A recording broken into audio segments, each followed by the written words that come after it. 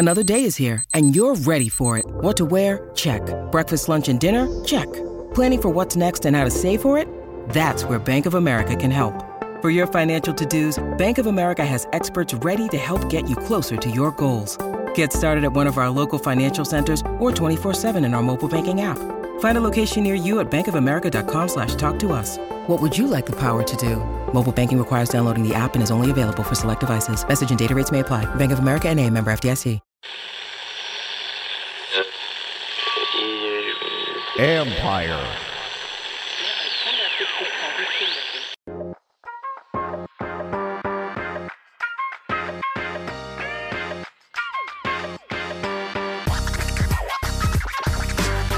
Welcome to Inside the Cap. I'm your host, Joel Corey. You can find me on Twitter at Corey Joel. That's CORRYJOEL. And you can also read my regular CBSSports.com column, Agent's Take on NFL salary cap and contract matters. This time we're going to take a look at the players who were given franchise tags, since the clock is ticking on the ones who don't have long-term deals to sign long-term deals. The deadline for franchise players to sign long-term deals is this upcoming Friday, July 15th at 4 p.m. Eastern time. After this deadline passes, franchise players are prohibited from signing long-term deals until the regular season ends. And the final games of the regular season will be played on January 8th, 2023. Now, 8 players are given franchise player designations this year. 4 have gotten long-term deals. We have 2 wide receivers, Chris Godwin and Davante Adams. Chris Godwin signed a 3-year, $60 million deal with $40 million fully guaranteed with the Buccaneers. After he was tore his ACL and MCL late in the 2021 regular season, this was the second straight year he was franchised. Now, the Green Bay Packers franchised Davante Adams and ended up trading him to the Las Vegas Raiders for 2022 first and second round picks. And it was a sign and trade transaction. Adams signed a 5-year, $140 million contract with $65.67 million in guarantees. The max value of the deal is $141.25 million because there's $250,000 in annual Pro Bowl incentive. This is one of those cosmetic inflated deals. It's really $67.5 million over 3 years. There's $72.5 million in the last years, and I don't think there's a great chance of Davante Adams when he's 32 and 33 playing each of those years at $36.25 million for those years. Now, Jaguars stuck a second franchise tag on Cam Robinson. But a lot of people, including myself, we didn't think they should have put a first one on him, let alone a second. But that's neither here nor there. He is now signed to a 3-year, $52.75 million contract with $33 million fully guaranteed. Incentives make the deal worth as much as $54.25 million. There are 3 tight ends franchise. One of them has a deal, and that's David Njoku. David Njoku was franchised by the Browns, and he signed a 4-year, $54.75 million contract. That's $28 million in guarantees, 17 fully guaranteed at signing. A lot of people are misreporting the deal. It is not over $14 million per year on the base value. The base value averages $13,687,500. The max value is $56.75 million because there are $500,000 of annual incentives based on all pro selections.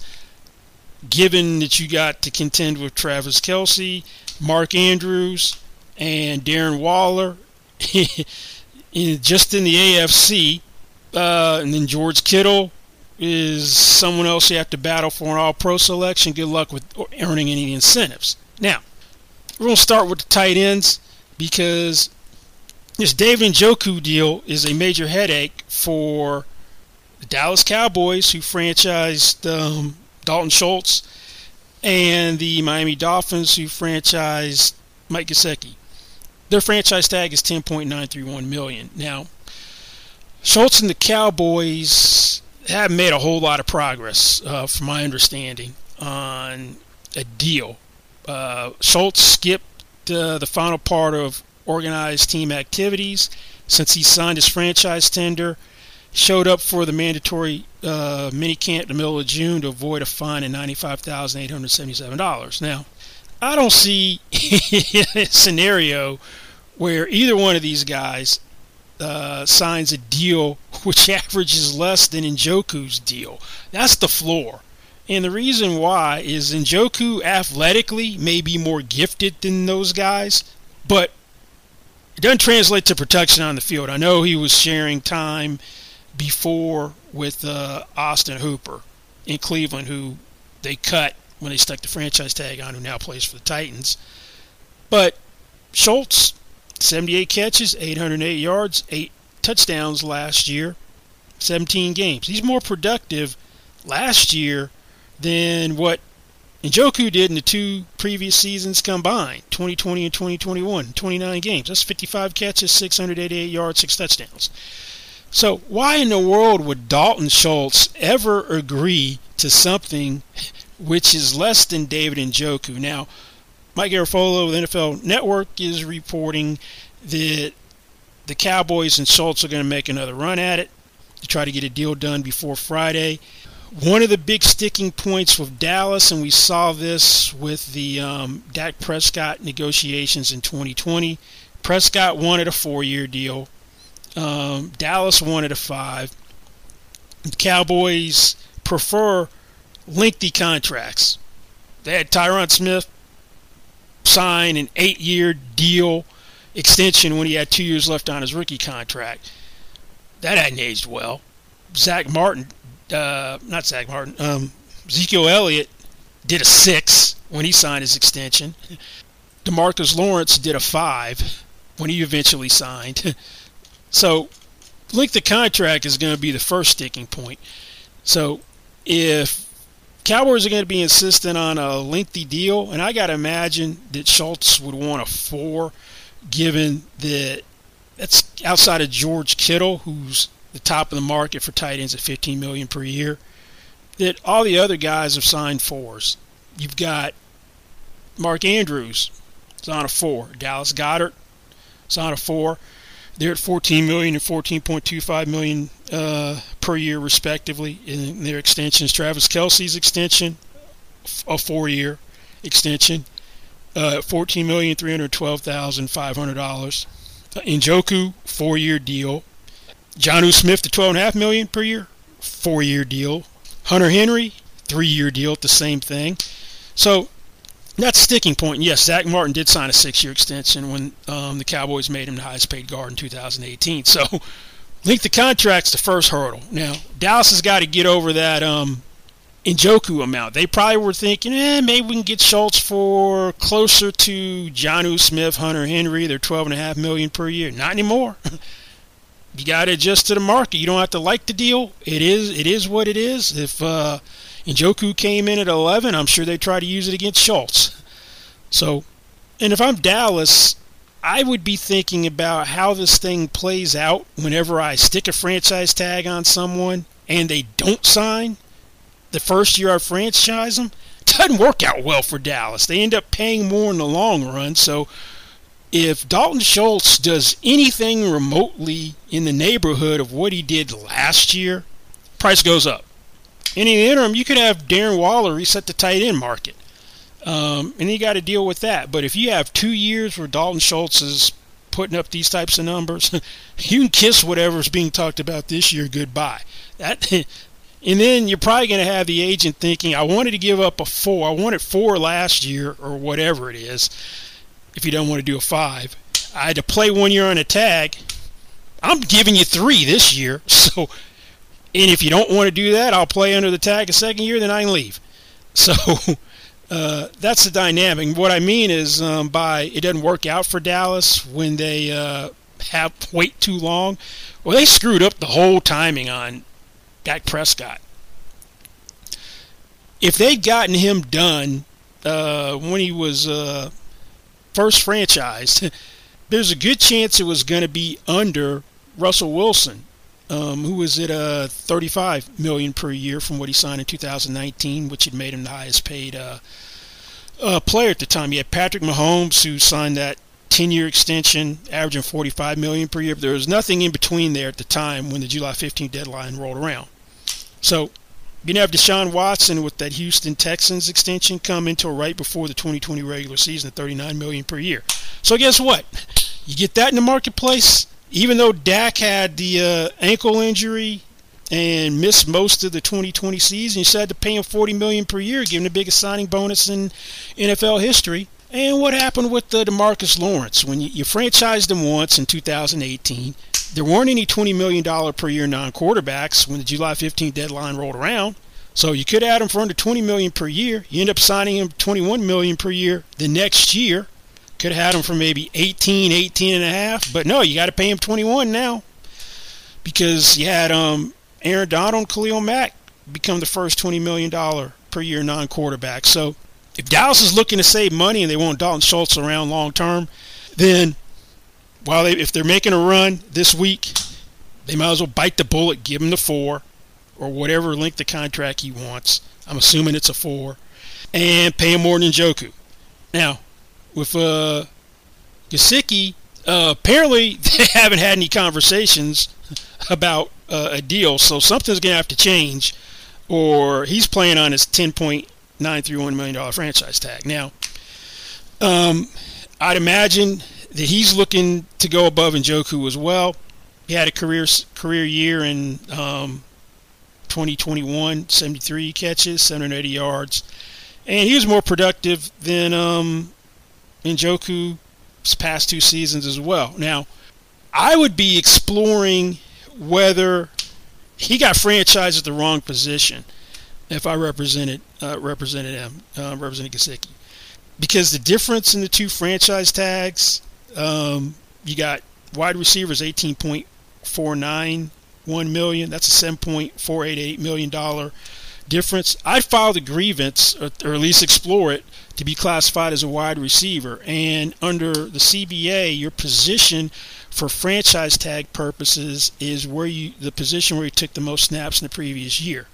Looking at Pro Football Focus data, 54.78% of Gesicki's offensive snaps were in the slot, 11.97% were in line as a tight end, and 30.74% were out wide. Now, only problem is you had Jimmy Graham try this in 2014 when he was franchised. And the arbitrator, Stephen Burbank, ruled that he was a tight end when he was lined up in the slot within 4 yards of an offensive lineman. That's a real technical distinction. And the ruling was he had more than 50% of the plays he had with the Saints. So maybe they've already looked at that and decided, I'm not going to win that, but at least it's something to explore. When you need mealtime inspiration, it's worth shopping Kroger, where you'll find over 30,000 mouth-watering choices that excite your inner foodie. And no matter what tasty choice you make, you'll enjoy our everyday low prices, plus extra ways to save, like digital coupons worth over $600 each week. You can also save up to $1 off per gallon at the pump with fuel points. More savings and more inspiring flavors make shopping Kroger worth it every time. Kroger, fresh for everyone. Fuel restrictions apply. Guys, are you looking for that extra confidence when it's time to have fun?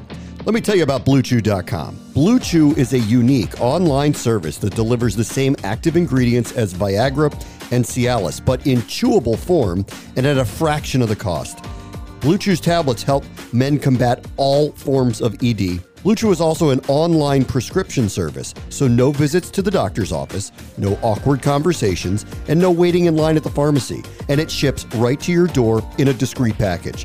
The process is simple. Sign up at BlueChew.com, consult with one of their licensed medical providers, and once you're approved, you'll receive your prescription within days. And the best part, all done online.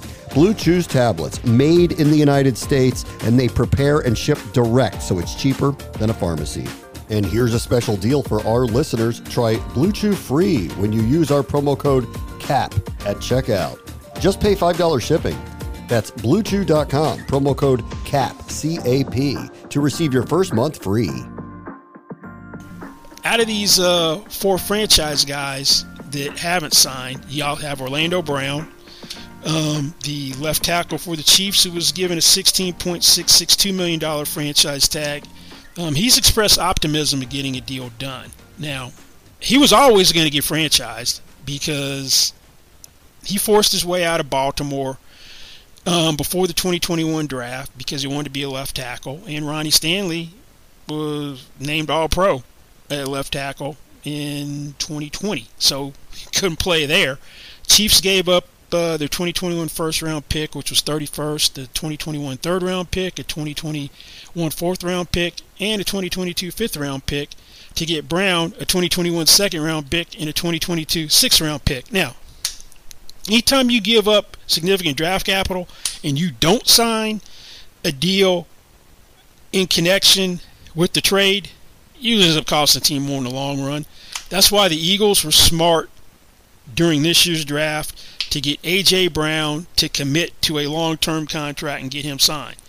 Because I'll give you a couple examples of how this has worked.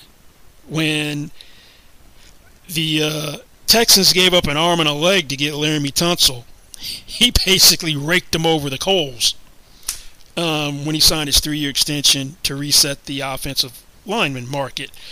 That he put it at $22 million per year. He was the first $20 million per year offensive lineman. Jalen Ramsey did not get a deal done when he was acquired from the Jaguars. And he became the first $20 million per year cornerback, defensive back. Last year you had Jamal Adams reset the safety market because the Seahawks neglected to get a deal done when they acquired him from the Jets the previous year. So he's at 17.5, and at the time that was a pretty dramatic reset of the safety market. So Brown has a interesting dynamic in his deal as well. He's got leverage to me from that standpoint. But there's an interesting dynamic. He hired Michael Portner of the Delta Sports Group as an agent recently, and this guy's never done a contract before. So this is a baptism by fire. Your first deal is going to be a potentially huge deal. So Brown acquitted himself fairly well last year at left tackle. His first year playing left tackle full time, goes to the Pro Bowl. So to me, he's got leverage. Chiefs could stick a franchise tag on him a second time next year. That would be just under $20 million, $19,994,000, 9.94 million, I should say. But if I'm him, I'm trying to get the top of the market. You got 3 tackles in the $20 million per year club. Trent Williams on his, I'd say, cosmetic $23.01 million, which it's really 3 years plus 3 more option years. I don't know if he's going to see all 6 years given his age, but he's playing. He's the best left tackle last year. David Bakhtiari, the $23 million on a 4-year extension he signed during the latter part of the 2020 season. So I'm looking to get in that territory. Yeah, there's no deal to me if you're not in a $20 million per year club. I'm Orlando Brown Jr., but I want to try to get above these guys if possible, or at least be in their vicinity. So we'll see if that one gets done. And the last one, I don't think this has a chance of getting done, is Jesse Bates, the Bengals safety. He was given a $12.911 million franchise tag. He wanted to get paid heading into his contract year. And he expressed frustration over the lack of progress of a new contract during the 2021 preseason. And he admitted that it affected his play early last season. 2021 wasn't as good as it was in 2020. Nonetheless, he got franchised. And he earned second-team All-Pro honors in 2020. But come playoff time, when the Bengals made their Super Bowl run, he was back to being the Jesse Bates we saw the year before. So now he's hadn't signed his franchise tag either. He says he's not going to play on the franchise tag. I'll believe that when I see it, for a couple of reasons. One, he's made a little over $6.225 million from his rookie contract. So this is almost double what he's actually it is more than double. It's more than double what he's made so far in his career. And it's a rarity for franchise players to miss a full season. Yes, Le'Veon Bell did it in 2018, but that was on his second franchise tag. He played on the first one, so a little bit different scenario. Before that, it was Dan Williams, the Chiefs defensive lineman in 1998, who sat out a full season. Safety market, I'd imagine the Bengals are looking more in the Marcus Williams range. He was franchised by the Saints in 2021, and he signed a 5-year deal with the Ravens for $14 million. I can't imagine that Bates is looking for anything remotely close to that. He's represented by Dave Mulgeta, who has reset the safety market on numerous occasions with guys, including Kevin Byard a couple of years ago, and I believe Budda Baker. So he's probably looking at the upper tier of the safety market. So I said it was Jamal Adams at $17.5 million, and you recently had Minkah Fitzpatrick set a new standard with the Steelers, who was in his contract year in a 5th-year option. $18.247 million per year of $36 million fully guaranteed. So that's just another monkey wrench in the equation. I think Gesicki and Schultz, if they don't get deals or show up to training camp, Brown's unsigned. He doesn't have to as well. There's no contractual obligation to perform services with an unsigned tender. Bates has been the one to keep an eye on, to someone not showing up. We've seen in the past that after if you don't get the long-term deal, that sometimes franchise players come in on their own time. So it'd be late August before he'd come in and play the regular season. I'd be shocked if he missed any regular season games, because each game that you don't get a week of salary for each week you miss. And in his case, that'd be $717,278 for each game he missed. And then the Bengals are getting immediate cap credit. But the thing is, the Bengals also have a ready-made replacement. They kind of hedged their bets in the draft. They used their first-round pick, 31st overall, on Daxton Hill, a safety. So it's kind of like they're ready to move on. And you've seen that the Bengals, the last couple of times they franchised someone, it's been the one and done. Michael Johnson, 2013, franchised him. Then he goes and signs with the Buccaneers. They stuck a franchise tag on A.J. Green in, I think that was 2020. And then he goes and signs with the Cardinals last year. So there's some evidence that this doesn't get done. Jesse Bates is auditioning for his next contract from someone else. Well, we'll see which guys get done before the July 15th deadline. If I had to put my money on anybody, it would be Orlando Brown. I think that's going to be the only one. If there's a second, it would be Dalton Schultz. But that's going to be it for this edition of Inside the Cap. Don't forget, you can find me on Twitter at Corey Joel. That's CORRYJOEL. And read my regular CBSSports.com column, Agent's Take, on NFL contract and salary cap matters. Thanks for listening, and we'll see you back here next time. Goodbye.